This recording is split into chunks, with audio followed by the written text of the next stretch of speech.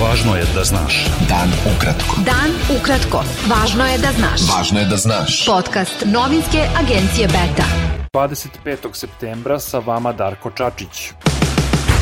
Nekoliko aviona Vojske Srbije i danas je nadletalo prelaz Jarinje na severu Kosova. Taj prelaz kosovski Srbi i dalje blokiraju zbog odluke Prištine da spreči ulazak na Kosovo vozilima sa srpskim ili statusno neutralnim registarskim tablicama. Kosovski premijer Aljbin Kurti rekao je da Srbija koristi građane na severu Kosova za provokaciju i da želi da izazove ozbiljan međunarodni sukob slanjem helikoptera i aviona ruske proizvodnje iznad granice Kosova. Predsednica Kosova Vjosa Osmani rekla je da najnoviji incidenti na severu Kosova pokazuju da je Srbija glavni izvor destabilizacije u regionu.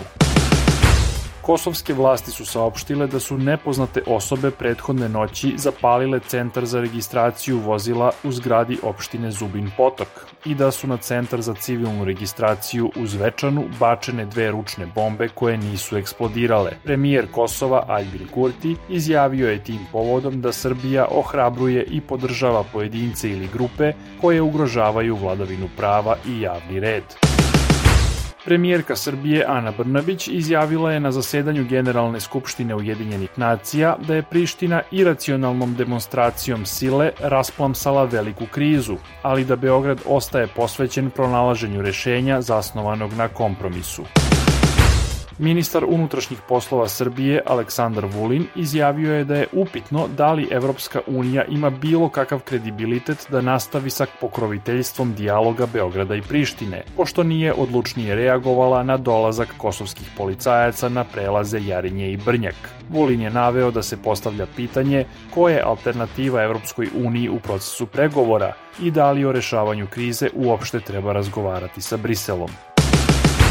Prema najnovijim podacima, od koronavirusa su umrle još 42 osobe. Infekcija je u prethodna 24 časa potvrđena kod 6192 od 19.407 testiranih osoba. U bolnicama je oko 5600 COVID pacijenata, od kojih je 212 na respiratoru.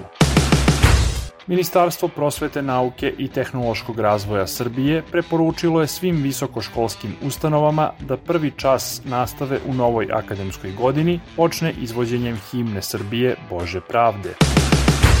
Narodna stranka je saopštila da je prvo optuženi za proizvodnju marihuane na Dobru Jovanjica Predrag Koluvija prebačen u kućni pritvor da ne bi progovorio o saznanjima i vezama koje ima sa ljudima iz Srpske napredne stranke.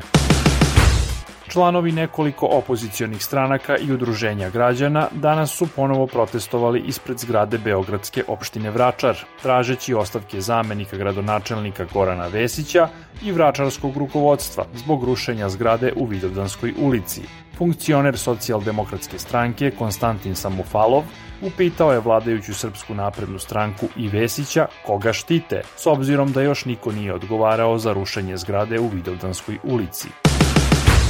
U Pranjanima je obeležena 77. godišnjica početka operacije Halijard, kojom je u Drugom svetskom ratu iz Srbije spaseno oko 500 savezničkih pilota. Na ceremoniji je otkriven spomenik pripadnicima vojno-obaveštajne službe Sjedinjenih Američkih Država i njihovim saveznicima iz Srbije koji su izveli spasilačku misiju. Beta.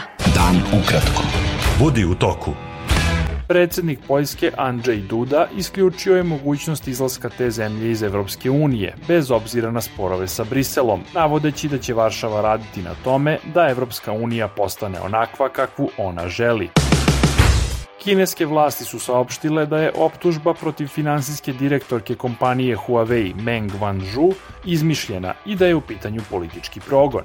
Wanzhou je sinoć napustila Kanadu odmah posle sudske odluke o njenom oslobađanju. Kanađani Michael Kovrig i Michael Spavor, koji su bili u pritvoru u Kini od kraja 2018. godine, pušteni su na slobodu i doputovali su u Kanadu. Oni su oslobođeni odmah pošto je Wanzhou puštena iz kućnog pritvora u Kanadi. Privođenje Spavora i Kovriga mnogi su smatrali pritiskom na Otavu da oslobodi Wanzhou. Novinar Miloš Vasić, jedan od osnivača nedeljnika Vreme, umro je u Beogradu posle duge i teške bolesti. Bilo je to sve za danas. Sa vama je bio Darko Čačić. Do slušanja. Pratite nas na portalu beta.rs. I društvenim mrežama. Važno je da znaš. Dan ukratko. Podcast novinske agencije Beta.